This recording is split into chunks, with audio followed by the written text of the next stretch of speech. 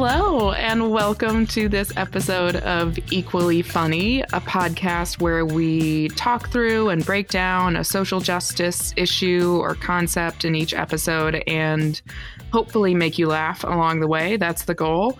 I'm your host, Kate Rogan. Joining me today is Val Agnew. Thanks so much for joining us, Val. Oh, thanks so much for having me, Kate. This is so exciting. I know. I'm really, really excited. So I want to tell the audience a little bit about you.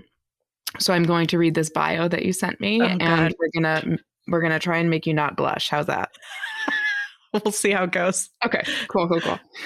So Val started out in the business world, but quickly realized her love of entertaining folks was too strong to ignore. I feel that.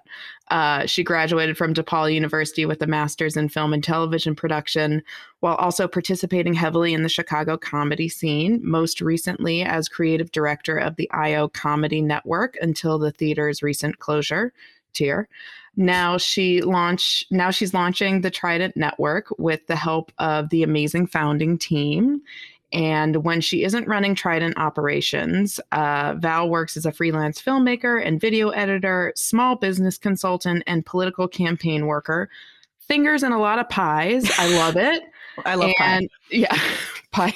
Oh man, let's just cut it now and just do this whole episode about pie. Yeah, sounds good. But Val improvises with Comedy Sports Chicago and The Stacks, and she watches way too many Marvel Theory videos on YouTube, and she's been working on her tennis game. I feel like you're doing a lot, Val. I mean, that's the benefit of your job vanishing and social lives vanishing all at once, like a Thanos snap, speaking of Marvel. And you have a lot of time on your hands to do stuff. Oh, I love it. Yeah. So how have you gotten into tennis and why? So my husband was a tennis player in high school, and he was good. He was all conference in doubles. And I had never really been into tennis. I was more of a team sport type person. I played soccer my whole life. Mm-hmm. When he started coming with me to visit my parents who live in Florida, there were tennis courts there. And so he was like, let's go play tennis. And so we just like borrow the courts from the place and play a little. And I was bad. But then during the lockdown, tennis kind of became a thing that we could do safely. And we found some friends who also like playing. And so we all summer we played doubles with our friends. And then when we've been in Florida for the past few months with my parents. And so we played tennis like 3, 4, 5 times a week. And I would even sometimes have him run me through drills and all this stuff because I really wanted to get better. And so like I'm like a passable tennis player, and it's really fun. I prefer to like do fitness like in a way like that, like playing sports or something that's fun, rather than like just going to the gym or something anyway. So it's like, It was great. It's been such a great outlet during this time. Oh, I love that. Okay. Yeah, I may have to get into tennis. Highly recommend. I feel like if I were going to pick tennis or golf, I'd pick tennis to learn. Yeah. Yeah. My family is more of a golf family, like between those two. Mm-hmm. So like there were efforts made earlier in my life to try and teach me how to play golf. And I just don't like it. Yeah. Still like it. Like my brother texted me yesterday, I guess recently or today, maybe it's like National Siblings Day. And he was like, so who wants to like get on a Zoom call and like watch golf with me? And I was like, this sounds awful. What are you talking about? No, like in real life, golf seems bad enough, but then like having to watch it on TV when I have no understanding of anything that's good or bad seems like a bad experience for me, but I'm happy for him that he has something he can watch on TV. Yeah. I never understood watching golf either. My dad sometimes does that. My uncle watches golf almost exclusively. That's it. Like literally that's all he does is either play golf or watch golf. And I don't understand it. No, like I really don't. But I mean, some people love it. So I liked Happy Gilmore as a younger person. I mean, I guess I still like it.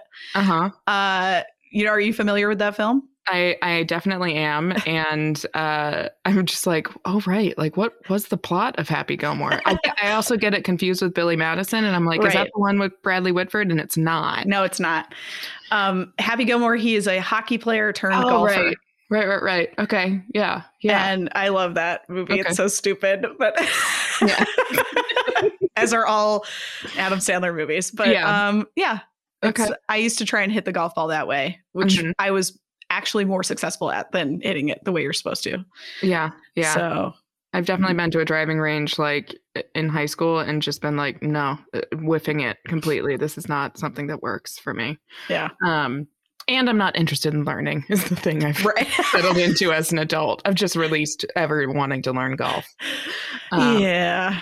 It's such an expensive hobby. Yeah, it's really expensive. Yeah. Which I feel like plays a little bit into our episode topic for the day. So talking about golf does feel like a very privileged sport. And we are going to talk about privilege today. But I do want to like preface when we first talked through like doing this episode, I was like, okay, great. Yeah, let's do an episode on privilege and it'll be fine. And we'll just like look up some articles and it'll be great. And I think as I got into it, I can't speak for you. It felt like this topic is really enormous, right? And was a little bit overwhelming, I think, when I first looked at how to talk about this topic in a 45-minute podcast episode when it feels like it touches everything and impacts everything. So want to like assure the listeners, like there are all different types of privilege and we'll hit on those in future episodes. But today is really kind of like you said at one point when we were on a phone call, you're like, it's like a 10,000 foot view. We're doing like an overview today of the concept, the history of the concept when it first came onto the scene, sort of our experiences of navigating initial sort of understanding of privilege and engagement with the topic. And then we'll kind of close out with where people can learn more and some actions that they can take in their own lives to develop an awareness of privilege and engage with the topic further. But yeah, I remember like reading about this and just being like, oh shit, this is a lot. Yeah. I don't know if you felt that way. It's a lot.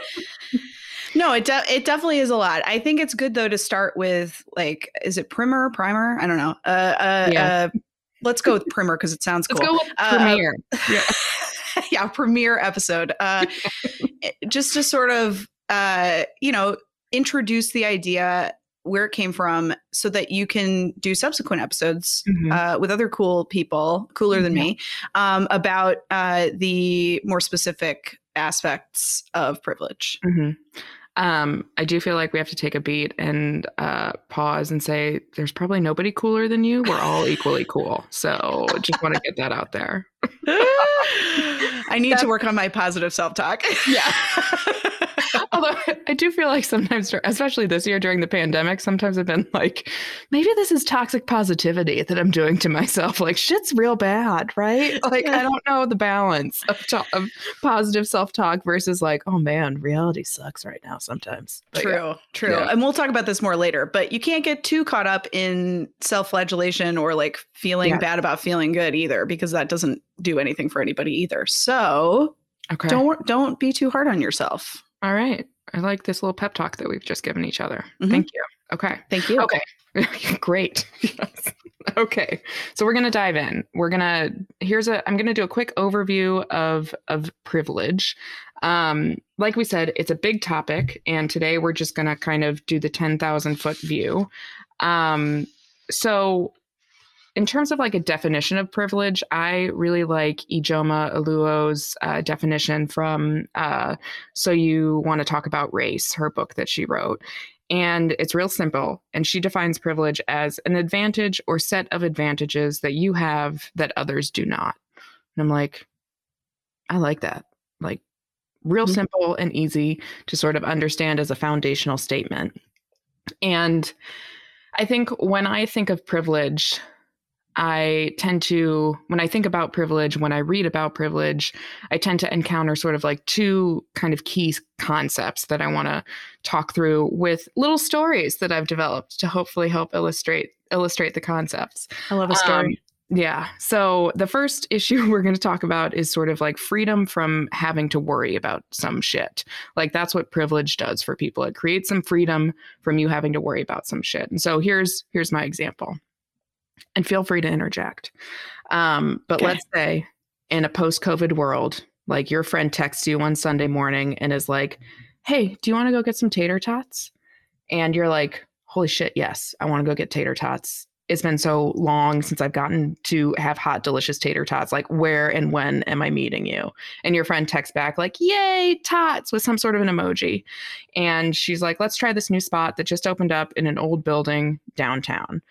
And then, because you happen to use a wheelchair to help with your mobility, you go down the following like thought rabbit hole as your friend is just like sitting there with those like three dots waiting for you to respond on the text message chain. And you start thinking, okay, she said it was in an old building downtown. How old is old? Is this place going to be accessible to wheelchair users? I know there's a whole law that requires places to be accessible, but based on previous experience, it feels like some older buildings have exemptions or just don't follow the rules. Also, maybe I should know these rules better. Like, I should actually read the Americans with Disabilities Act at some point and memorize some sections just so I always have that knowledge off the top of my head. Maybe I should go to law school to really get an understanding. Wait, no, that's insane. I went to school to be a graphic designer and I like my job. I don't need to go to law school. This is fucking America. God damn it. I should just be able to go enjoy a plate of tater tots without having to get a law degree to know if old buildings have to be accessible. And oh my God, I'm going to have to like call somebody on the phone and talk to them about this. Like, gross. And so here we see that like that's the end of the thought rabbit hole. You're welcome for that. That was a really nice story. Thank you. Thank you so much. So in this example, here is what we see, sort of how being able-bodied is an example of privilege, because you don't have to worry about that thought rabbit hole. You don't have to go down that sort of like endless sort of moving through potential possibilities, and also to assure that you are just able to access tater tots, right? Instead, you just get to sort of show up and live that tater tot lifestyle. You don't have to remain vigilant to ensure that you are treated as a fully enfranchised human. You just get to go live your life. So that's kind of an example of like freedom from having to worry about some shit. The next kind of key aspect of privilege that I think comes up a lot and is a little bit stickier is the idea of unearned advantages, right? And unearned advantages are, like I said, sometimes stickier because people tend to talk about how they have had to work hard for everything that they have, and talking about how things weren't handed to them on a silver platter. And it can be difficult to engage with the idea of the fact that maybe you benefit from a system and have some unearned advantages that you haven't worked hard for. But again, I thought a little story might help. And so this time we're going to talk about selling Girl Scout cookies as the story here. Okay. Are you familiar with Girl Scout cookies, Val? Were you? Do I have 4 boxes of Girl Scout cookies in my kitchen right now? Okay, so you're familiar with the economics of Girl Scout cookies. Yeah, I was never in the Girl Scouts, but gotcha. I certainly appreciate their cookies. Okay, what's your favorite flavor? Probably the coconut ones. Yeah, yeah, they're so good. I hate those. I hate coconut. Oh, wow. Well, I guess that's the end of this show. Yeah, so you should probably leave now. What's your favorite? I don't know that I have one, actually. Like, I was a Girl Scout, or I was a brownie, so I don't know if I actually like made it up to Girl Scouts. So you like brownies? In general, I love brownies. I liked being one. I like eating them. I like, going out for them, and like just having like a great first date over like a warm brownie. Like, have you ever done that? I never have. No. But now it's on my list. It sounds great. I talked myself into it.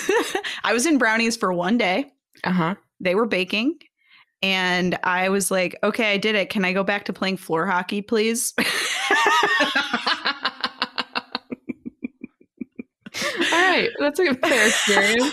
That tells you everything you need to know about me. Yeah. Although I do feel like I love that. I love that anecdote. So we're talking about unearned advantages. We're going to use Girl Scouts to illustrate the concept.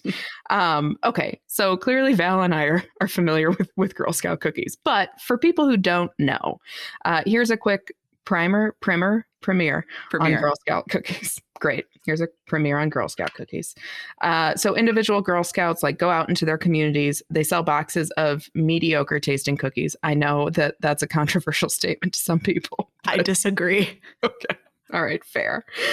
Anyway, they go out and they sell debatably mediocre tasting cookies to their community. And then depending on the number of boxes they sell, they can like get a certain number of points that they can then like trade in for fun items. So like you sell 100 boxes, you get X number of points. And with those points, you can get this stuffed animal or this game or this electronic.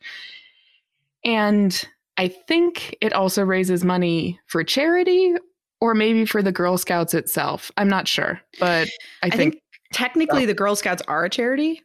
So maybe it raises money for itself. Yeah, I think it's raising money for their troop, I think. Okay. Which is ultimately, I presume, paying some kind of membership fee to the Girl Scouts of America. Oh man, we're going to get massacred by listeners who are Girl Scouts and just tell us. Sorry, gals. Sorry, ladies. Okay. So that's the premiere on Girl Scout cookies. So imagine you're a Girl Scout and that it's cookie selling time. You and your best friend from the troop, we'll call her Haley, are super excited and talking big about how many boxes you're going to sell and all the great toys you'll get to buy with your points. It's the first year you're allowed to sell cookies. You're fucking hyped, right? And you both like head home to get started. You have a great first week.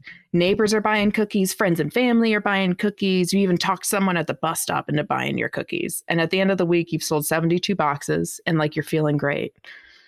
Are you with me, Val? Are you with me still in this story? I am so with you. Okay. Mm-hmm. Okay, great. So you're feeling salivating over cookies. Okay. Mm-hmm. Cool. Well, you have them, so you can go get them. You catch up with Haley at the next meeting and tell her about your success. And because you're a good and nice person, you ask her how her cookie sales are going. Haley tells you that it's going pretty good. She's sold 813 boxes so far. And at first you're like, oh, she just must have a weird way of saying the number 83 because that's much more realistic. And then she's like, no, I meant what I said. I've sold 813 boxes. And you're like, I don't get how that's possible. I've been like working my ass off for these 72 boxes. And here's what you learn about how Haley has sold so many goddamn cookies. Haley is the youngest of 5 children, all girls, and all her older sisters were Girl Scouts. So like when one sibling outgrew Girl Scouts, she just passed down all her cookie buying contacts to the next sister, who then built on that and passed it down to the next sister and so on and so forth. So Haley's got a fuck ton of leads that she's starting with. Haley's mom also works at a salon as a stylist and has set up year after year for all her coworkers and clients to buy cookies from her kids. She's selling cookies as she's doing highlights. She's doing cuts. She's doing updos for prom, all while Haley is in school selling cookies this whole time. Then she passes the order form over to Haley's dad, who took part in a weekend golf tournament. Talking about privilege here. Golf comes up every single time, I feel like. At his country club, where he sells cookies up and down that damn golf course. He even pays his caddy a few bucks to like take the order form back to his college dorm during the week and sell cookies to college kids. After learning this about Haley, you're like, oh, I guess I understand how you have such high sales now. And you're a little jealous of her numbers and all the support she has in selling cookies, but you're a good sport and you wish Haley the best of luck with like the final week of sales. Now, needless to say, Haley is the top seller in the troop. At a troop meeting, she gets awarded a certificate of recognition and has a chance to make an acceptance speech. In it, she talks about the importance of hard work and making every cookie count and every cookie sale she made, how she's really proud of herself for doing it all on her own. And here's where you lose it a little bit, because you know that Haley, no doubt, has done some work to sell so many cookies, but it also seems like she was born into a system built by people like her for someone like her to succeed at selling cookies. And she doesn't even fucking acknowledge that maybe she had some advantages just kind of handed to her in life. And then you get really salty and you're like, how can this little cookie bitch be so blind to her privilege and say that it's just her fucking hard work that got her to where she is? So you and Haley are still friends, but you think about Haley a little bit differently now because she hasn't acknowledged all of the help and support and unearned advantages that she had to help her succeed in selling cookies. She chalks it up to her own hard work when her mom has been selling cookies while she's doing highlights. So that's the primer on unearned advantages. Any reactions, Val? Yeah, I mean, I think a really big fundamental part of this, and we'll talk more about this, but is like the almost necessity of being blind to your advantages that perpetuates this. And it comes from sort of a both self-preservation aspect and also a systemic preservation aspect. So like the entire concept of privilege probably couldn't exist if enough people were aware of their own advantages. But also like it feels bad to like have achieved something and have to admit that at least some portion of it was not because of your hard work. Yeah. That's a hard thing. That's a hard thing to come to terms with. And you have to be made aware of it because the system is designed for you to be blind to it. Yeah. Yeah. Love all of that. Absolutely true. And it's the system, like you were saying, like the system operates to help keep you from that information, right? Like it's a perpetuating system that wants to perpetuate itself. And therefore, it works hard to keep you ignorant of this privilege. And it doesn't feel great, like you said, when you first start coming sort of like online to these concepts. The other aspect of it that makes it difficult is that if you experience privilege in one aspect of your life, but you don't in another, you might have an even harder time accepting the fact that you experience privilege in one aspect of your life because you witness other people having privilege when you don't in another aspect, which is, we'll talk about more about this too, but that's intersectionality, right? Because everyone has a combination of privileges and disadvantages depending on who they are. So, yeah, I think that's another piece of this too. It's harder to swallow when you feel like, well, but I have this, like, you know, in this story context, you know, both of these girls are girls, and there are disadvantages to being a girl in our society, and so one might argue, well, but you know, the boys don't even have to sell cookies; they get to do all kinds of other stuff. Right. Yeah. You know, so like we're being pressed into service here for fundraising for the Girl Scouts of America. But yeah, so I think that there's just so many angles of this that are structural to all of this that are like fundamental, that it's almost like have you ever seen, this is kind of a tangent, have you ever seen they made an actual invisibility cloak? No, tell me more about this immediately, please. It's essentially like a cloak made of a billion tiny mirrors, not a billion, but a lot of tiny mirrors. So they kind of reflect a little tiny bit of each angle, which makes it seem like you're just seeing through it, which is bizarre, right? But basically, like that kind of, I think about that, like the way that like this whole thing is constructed is it's like meant to obscure what it is. So anyway, that's my weird tangent.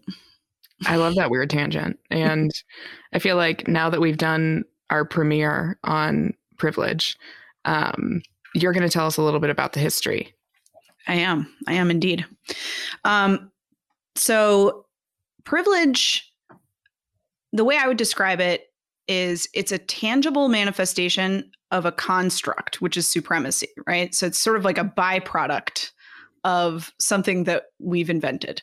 But it's a real byproduct with real repercussions. So in theory, like this, the actual existence of privilege has always been, because humans inherently use and rely on supremacy to justify actions, to operate in society. So historically speaking, this has always existed. But the first person to sort of put their finger on it in terms of a concept was W.E.B. Du Bois. He's often credited, at least, with first pointing out the concepts behind privilege. So he talked a lot about how like white people were and are generally less aware or completely unaware of discrimination or any advantage that they have for being white. And he also talked a lot about how in the context of working class whites, how they were complicit in the power structure and reinforcing the power structure because they were given higher status than their Black counterparts in order essentially to enlist them in reinforcing the white supremacist structure. And so he was the first person who kind of discussed this in an explicit way. And actually, Martin Luther King Jr. Used the word privilege in his letter from a Birmingham jail. He said, quote, "Lamentably, it is an historical fact that privileged groups seldom give up their privilege voluntarily." End quote. Oof, yeah. And yeah, that is that hits the nail on the head, I would say. Yeah, another just like real coming in with real simple, but like, oh yeah, that's a zinger. That's true. Yeah. Yep. Speaking the truth. And then some time went by and people predictably ignored this for the most part until 1989 when two things happened. First of which is Peggy McIntosh wrote a paper in 1989 called White Privilege, Unpacking the Invisible Knapsack. And she was coming at the concept of privilege first from being a woman. She was obviously aware of male privilege, the existence of the advantages that men have, and how they were not aware of these privileges. And she was the first person to kind of nail down the two major characteristics of privilege, which we have already talked about a little bit, which is that it's invisible and that those privileges are unearned. She said, quote, "I have come to see white privilege as an invisible package of unearned assets, which I can count on cashing in each day, but about which I was meant to remain oblivious. White privilege is like an invisible weightless knapsack of special provisions, maps, passports, code books, visas, clothes, tools, and blank checks." She also talked about in reference to white privilege, which she kind of extrapolated to from her place of understanding male privilege, by talking about how whites are centered in society and are sort of coded as neutral or normative in society. She said, quote, "Whites are taught to think of their lives as morally neutral, normative, and average, and also ideal, so that when we work to benefit others, this is seen as work which will allow them to be more like us." Which I find interesting. I know. I find that's so interesting because, first of all, obviously, it's like I said, it's centering white people, and it's sort of saying like whatever privilege is, or whatever the like good life is what our life is, or what we want our lives to be, which is not true. And it also, I think, makes it feel, as she kind of referenced, like we have to grant something to other people as privileged folks. And in certain cases that feels like giving up something, which I think is why this as a concept is very difficult for a lot of people to accept and receives a lot of pushback. Yeah. It's like placing our own sort of version of the ideal life and existence as the truth, right? As the epitome. Right. And then centering that experience to the point that we eliminate other possibilities for what a good life could be. And so, yeah, it feels like limited access to the building blocks for that good life. And we want to hoard those things. Right. Ooh, what a mind. I don't want to say mind fuck, but a little bit of a mind fuck. It is a mind fuck. It's basically telling us, it's like, it's almost imprisoning us in our own privilege, because it makes it feel like it's something we possess. And it makes it feel almost like it's a limited resource, which it's not, but it makes it feel that way. And so if our life is a limited, like if our way of life is a limited resource, then of course we're not going to want to give it up, right? We're not going to want to make room for other people. It's all part of the long con of privilege. Definitely a long con. Yeah. Yeah. Like, look at this gilded cage I've built for myself. Seriously, that's what it is. It is a gilded cage. Yeah. There's a good subtitle for this episode. I like it.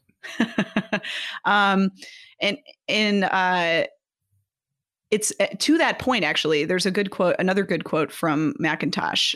Keeping most people unaware that freedom of confident action is there for just a small number of people props up those in power and serves to keep power in the hands of the same groups that have most of it already.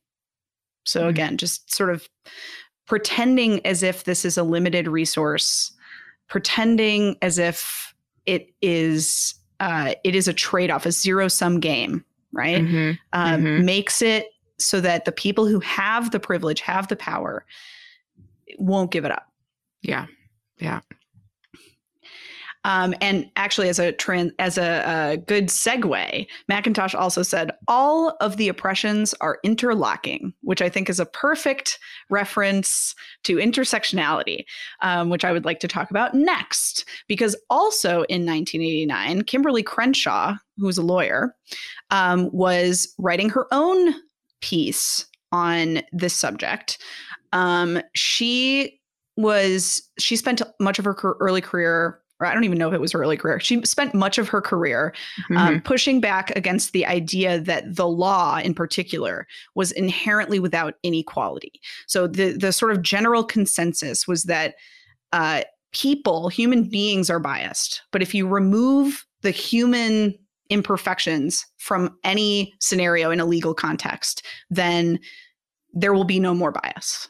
Right. Like the law itself is neutral. Right. It's like the human beings are fucking it up. Exactly. Yeah. And she did not believe that was the case, probably based on her own experience. And she's like, I have a few notes about the law itself. I just want to share some. Thank you. Yeah. The obviously her argument, which I agree with, is that the system, because it was created by people, was also biased in and of itself. So she coined the term intersectionality in a 1989 paper, big year, 1989, on critical race theory called Demarginalizing the Intersection of Race and Sex. She argued that the instances of discrimination from a legal perspective, she argued that in instances of discrimination from a legal perspective, it was impossible to parse different aspects of biased treatment. If a person was both Black and female, for example, the discrimination faced was a factor of both aspects together rather than each alone. You can't separate those things from each other. She said, quote, individuals have individual identities that intersect in ways that impact how they are viewed, understood, and treated. She also said, intersectionality was a prism to bring to light dynamics within discrimination law that weren't being appreciated by the courts. In particular, courts seem to think that race discrimination was what happened to all Black people across gender, and sex discrimination was what happened to all women. And if that was your framework, of course, what happens to Black women and other women of color is going to be difficult to see. So again, kind of blinded to the nuances, right? So there's a really cool graphic called the Wheel of Privilege. We'll include it, I think, in the the show notes. Yes.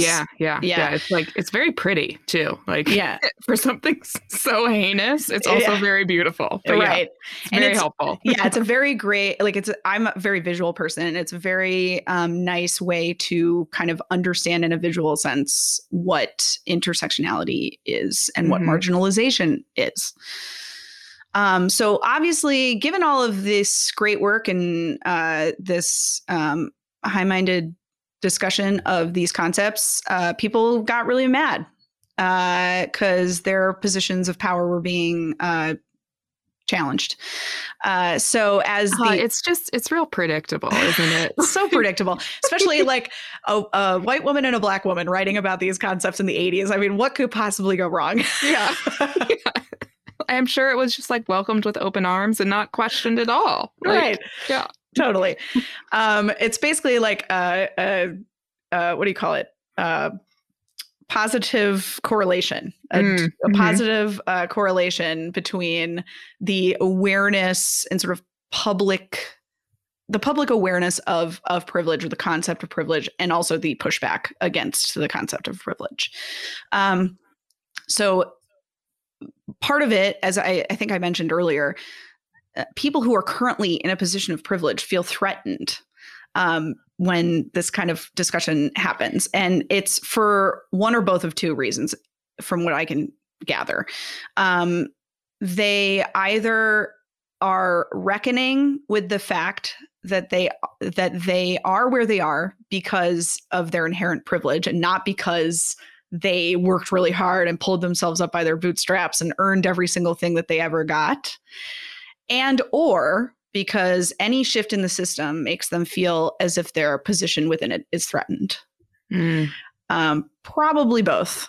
And one quote from McIntosh that I think is really on the nose here is, "The pressure to avoid it is great, for in facing it, I must give up the myth of meritocracy." Yeah. Yeah. And Crenshaw said, "They're deeply concerned by the practice of intersectionality, and moreover, what they concluded intersectionality would ask or demand of them and of society." All right, ladies. Just really incisive language that just gets to the heart of the matter. I know. Why do I need to speak when they say it better? Yeah. Well, I feel their words through you. It's impacting me. It's hitting me. I like it a lot. Is there anything else you want to say about sort of like the history of the concept? No, I mean, the only other thing that I had written down here, but I kind of already mentioned it, is that the intersectionality piece makes it that much more difficult for people to acknowledge their own privilege, because if they have experienced some kind of disadvantage in another part of their life, they're like, well, they get that much more defensive than the average person. Not the average person. There is no average person. Than someone who has experienced privilege in the area that they feel they've experienced disadvantage.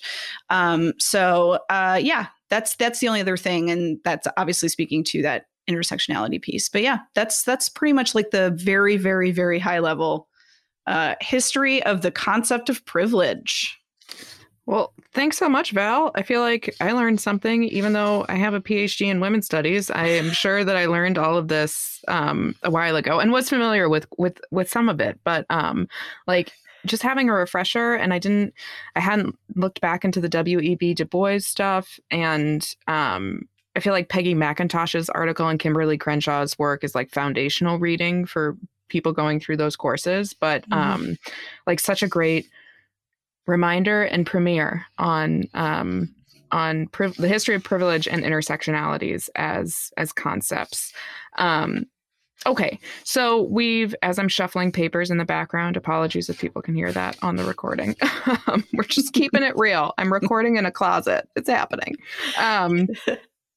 So we've covered sort of like the overview of the concept of privilege. We've talked through the history and the development of the concept from sort of people writing historically about it through the modern era. I thought it might be helpful to sort of talk through our own journeys of developing an awareness of privilege as co-hosts, and then we'll talk through kind of where we are at in that journey currently. And I can go first. I mean, like for me, I think where I first encountered privilege as a concept, it wasn't until my master's, like until I got into um, my MA in women's and gender studies and did a lot of this foundational reading, like read Peggy McIntosh, read Kimberly Crenshaw, read a lot of like sort of foundational feminist works. And on the one hand, it feels like I had a crash course, like a pretty intensive course in these concepts because of women's and gender studies. And then at the same time, I do remember feeling like overwhelmed by wrestling with these concepts, right? Like when they first come up and how to think about and reflect on your own experience. Again, moving through sort of like defensiveness and then getting into acceptance a little bit and moving then into like guilt and just running through so many, like our brain is wonderful at remembering so many awful things, right? And just now you've put them through the prism of this new piece of knowledge and you're like, oh shit, that wasn't appropriate, or how do I feel about the fact that I am even able to be in this master's program, right? Like it brings up a lot. And I'm wondering if you had a similar experience when you first encountered these concepts, and if you could tell us about it. Sure. So the first time I really became in any way aware of my privilege, and I would probably say that I'm still in a lot of ways unaware of a lot of my privileges. It's so hard to see everything. But I think that I went to a state school, and I had grown up prior to that in both a city where I went to a private elementary school.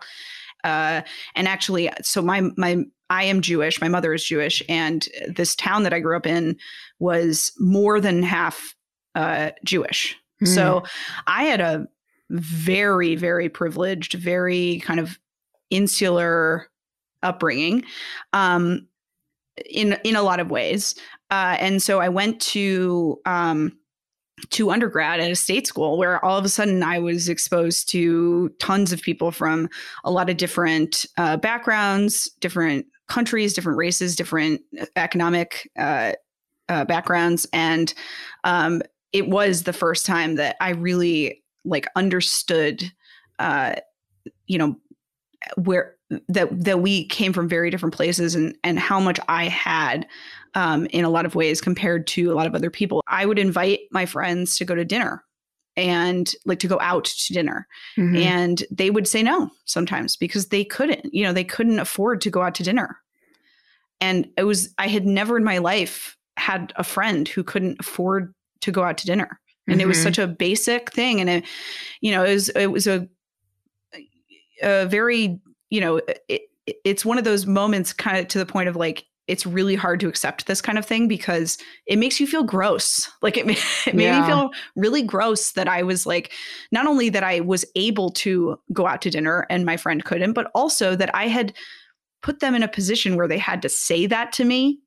And they probably could have lied, but I actually appreciate them for not, for opening my eyes. And I also have like kind of a weird relationship with privilege because I have a certain amount of guilt for like passing in certain areas of my life. Like, for example, as I mentioned, I'm Jewish. I'm technically Jewish. My mother is Jewish, but my father is not. So I don't have a Jewish name. I don't look, if there is a look, some people would say there is. I don't know. But, I don't look particularly Jewish, if there is a look for being Jewish. I'm first generation. My mom is an immigrant. But I don't, but my dad is like, he has ancestors who fought in the Revolutionary War. So like, I don't have a lot of the lifestyle aspects that come or came with being first generation, being the child of an immigrant or immigrants. I'm also queer, but I'm in a heterosexual marriage. So I don't like, I literally pass as heterosexual. Like a lot of people probably don't know that I'm queer. And so I benefit from the fact that I don't present as these things. And that is weird because I am these things and I am in those communities, but I sometimes wonder whether I should take up space in those communities because I don't have to. Like I don't have to be, and so I get like caught in this like wheel of guilt and all this stuff, and it's completely unproductive. It's a completely unproductive cycle of guilt, and so I try to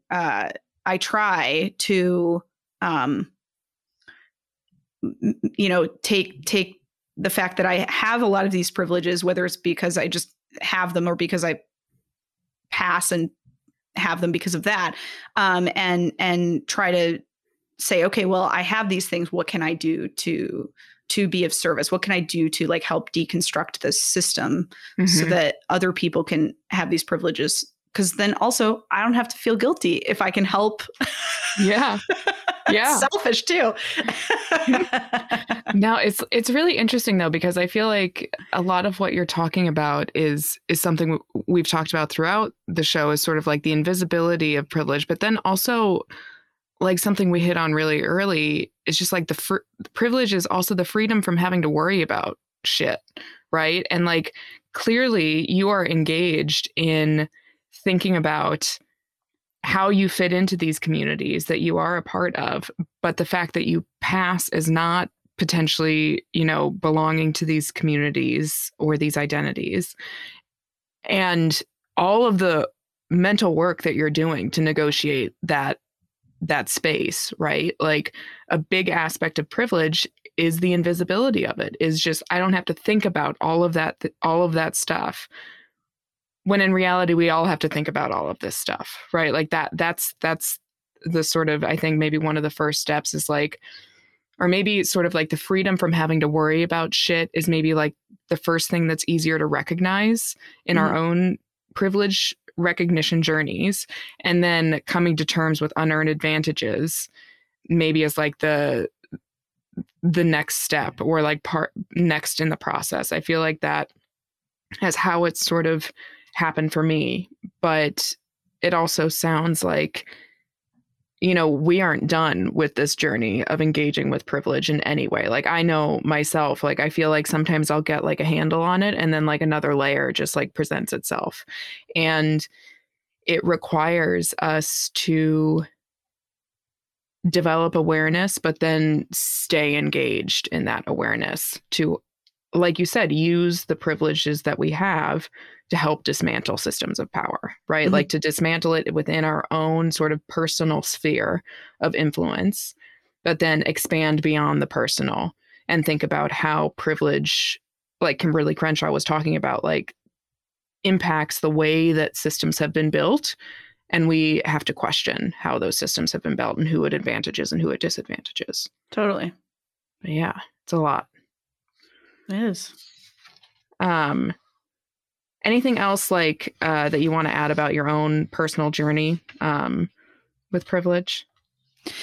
Well, it's funny because like all this stuff I just talked about was very like me centered. And that's another part of this is like decentering yourself from that. Cause like by nature of being privileged, you are at the center, sort of what we talked about before. And, it's not, it is and isn't about each of us, right? It like, of course it's about us because we are humans and we are all part of this. But I think that trying to separate out and remove or at least push past the guilt and the defensiveness and all the things that kind of come along with all of this, and trying to refocus that energy on being productive in some way, is really helpful, because it just, that inherently kind of decenters you. But at the same time, something really important about that is to keep in mind that, like, again, as, for example, as a white person, I'm not granting, like, avoiding being patronizing, avoiding sort of the idea of like, I'm giving something to other people. Like, that's not what it is. It's making more space. It's acknowledging that there is plenty of room here for everybody, and making that room, and like helping like pull people up.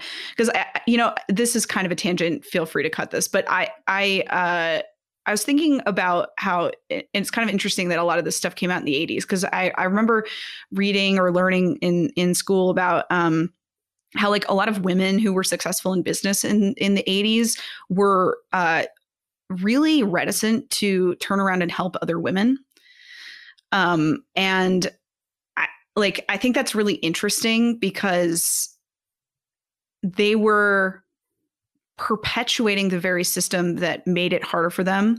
But it's because once you get the thing, once you have the advantage, especially if you didn't have it to begin with, you are very want to give it up. You are very protective of it. Yeah, it's becoming a participant in the system that you fought so hard against, right? And maintaining that system of power. Yeah.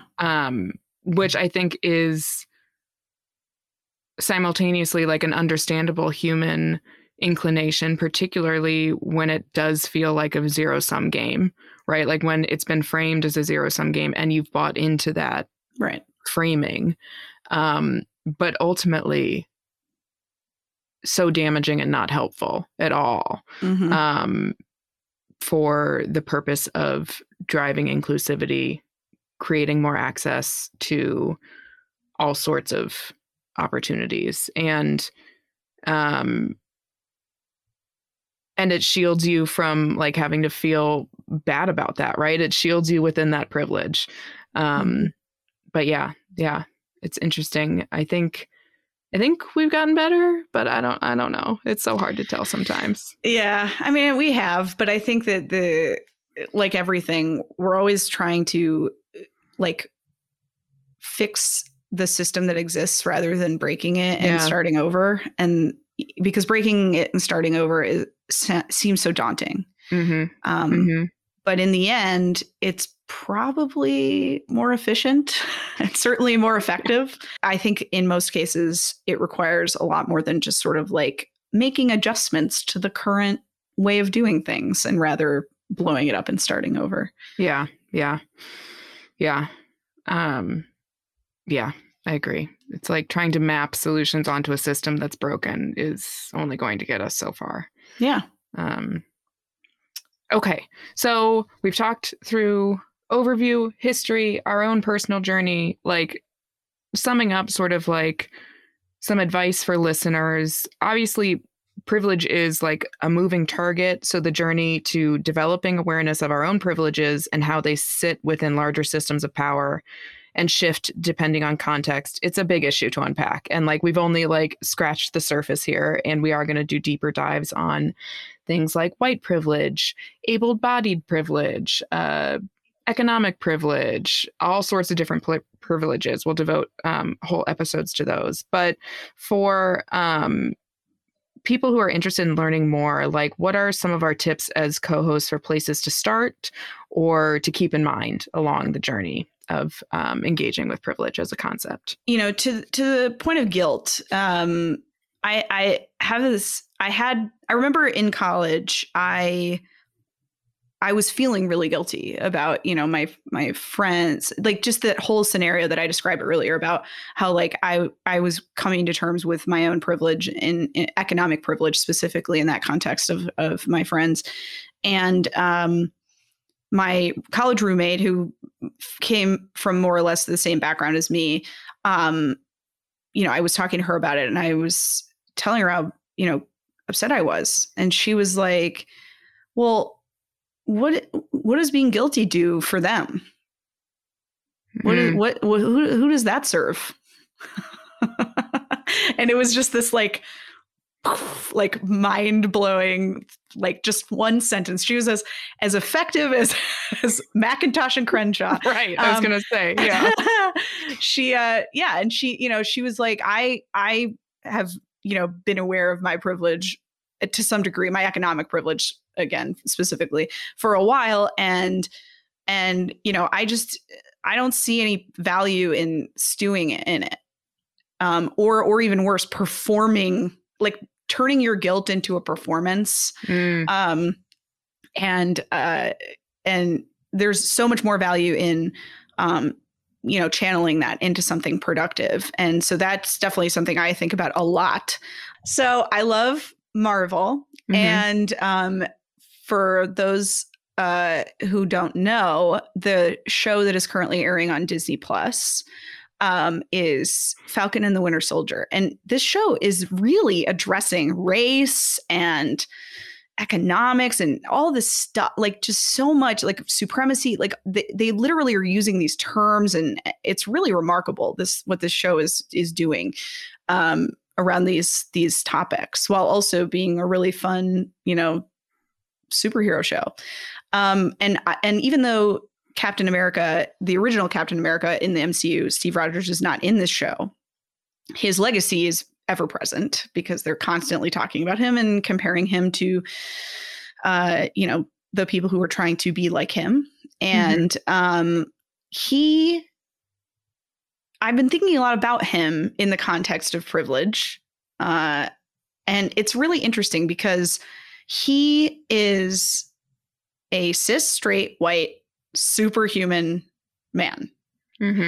And his instinct is always to protect, to help, to hold up, to amplify, to make space for other people. And I think that part of that is because, at least in some ways, he wasn't always in that position of power. And so he's better able to kind of see where, his trajectory and how he got where he was. And he's never like patronizing about it, but it's really interesting. Like, there's a line, I don't really feel like this is a spoiler, but there's a new Captain America. And at one point he's like, do you know who I am? And it's like, you're like trying to like flex, you're trying to like use your power. And Steve Rogers would never do something like that because he recognized his power. He was chosen to be Captain America specifically because he was willing to give up everything for other people. And I think we should all try to be more like Captain America. We should all try to be more like Steve Rogers. Who I've also just realized, I literally have just made this connection. His name is Mr. Rogers. So like in a lot of ways, we should try to be like both the Mr. Rogers. It's so true. Oh, no, I like that. I mean, I also think about Captain America a lot, maybe for less pure reasons, but more superficial reasons. Yeah, more superficial reasons. But I think about him a lot, and now I get to think about him in a different way. Thanks, Val. Like, yeah, no problem. Great. Yeah. I think about him that way too, especially more Knives Out.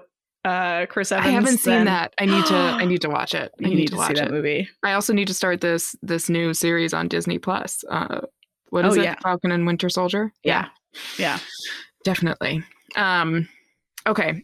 For me, like in terms of like some actions that people can take or where listeners can learn more, we'll post a link to Peggy McIntosh's article, The Invisible Knapsack. I think it's a good place to start, like pretty good foundational article to read. I also found Ijeoma Oluo's chapter on privilege. And so you want to talk about race, really like helpful, foundational, and like very quick to read too. Read the whole book, but like that chapter is really good. And then I also try to like, because we talked about sort of like how privilege can sometimes fade into the background, right? Like it's something that we engage with and then we kind of forget about it.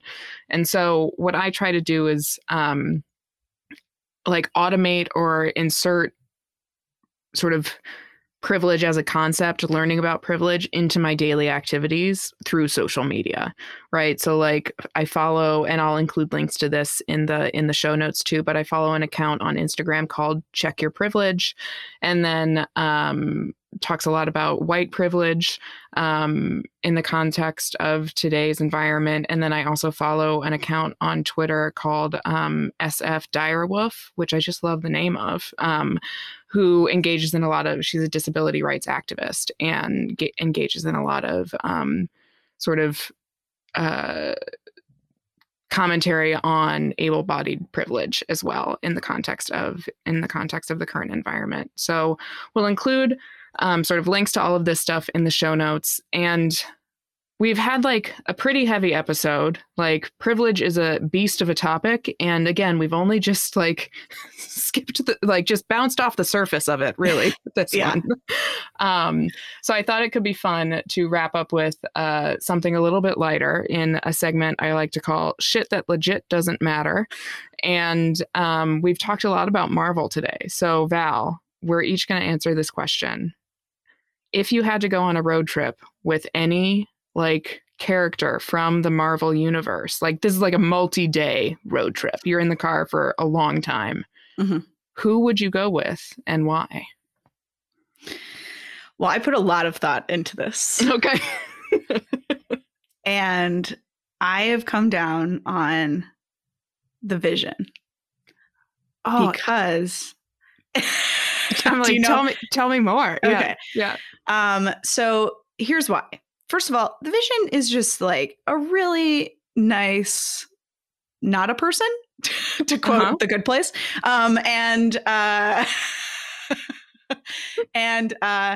He is he's a good conversationalist.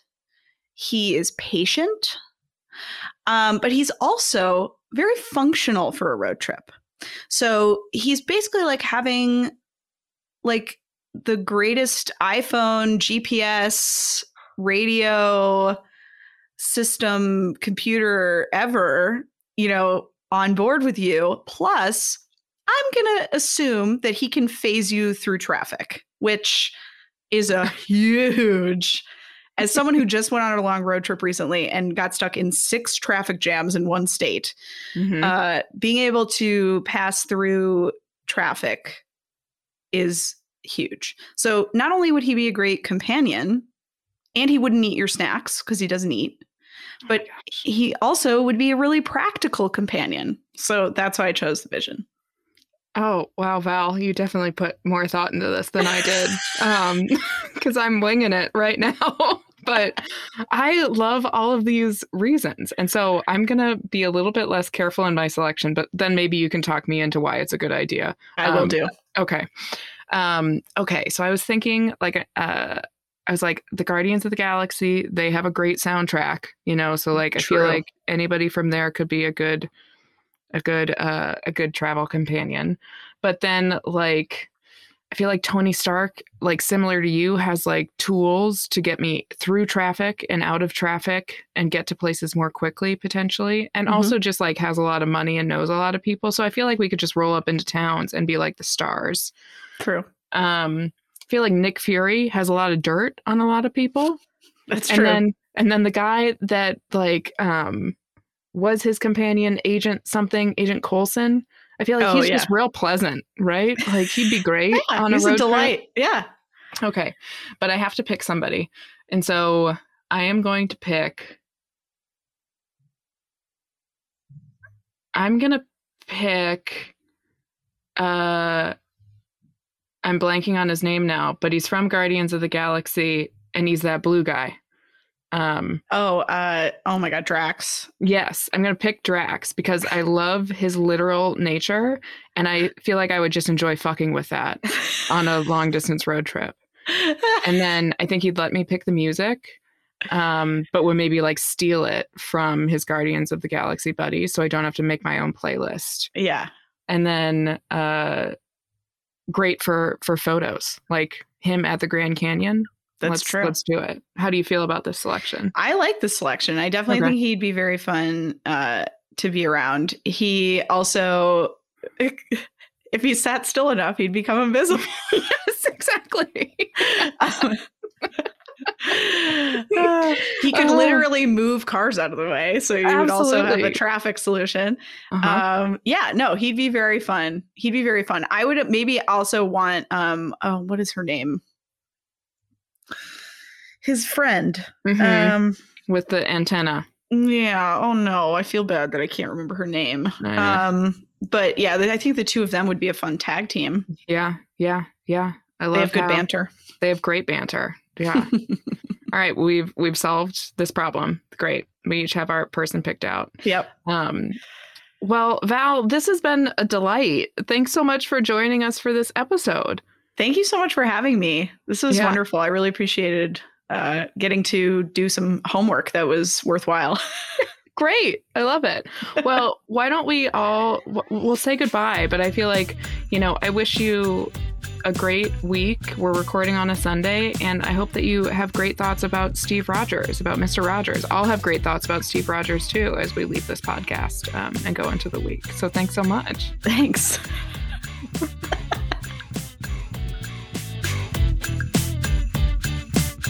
Equally Funny is produced by me, Kate Rogan, in collaboration with each episode's co-host. Our intro music is by Tim Duryea, and our cover art is by Rachel Nevers. Episodes are edited and mixed by Area Code. If you're looking to get in touch, reach out to equallyfunnypodcast@gmail.com. You can also find and follow us on Instagram and Twitter at equallyfunnypod.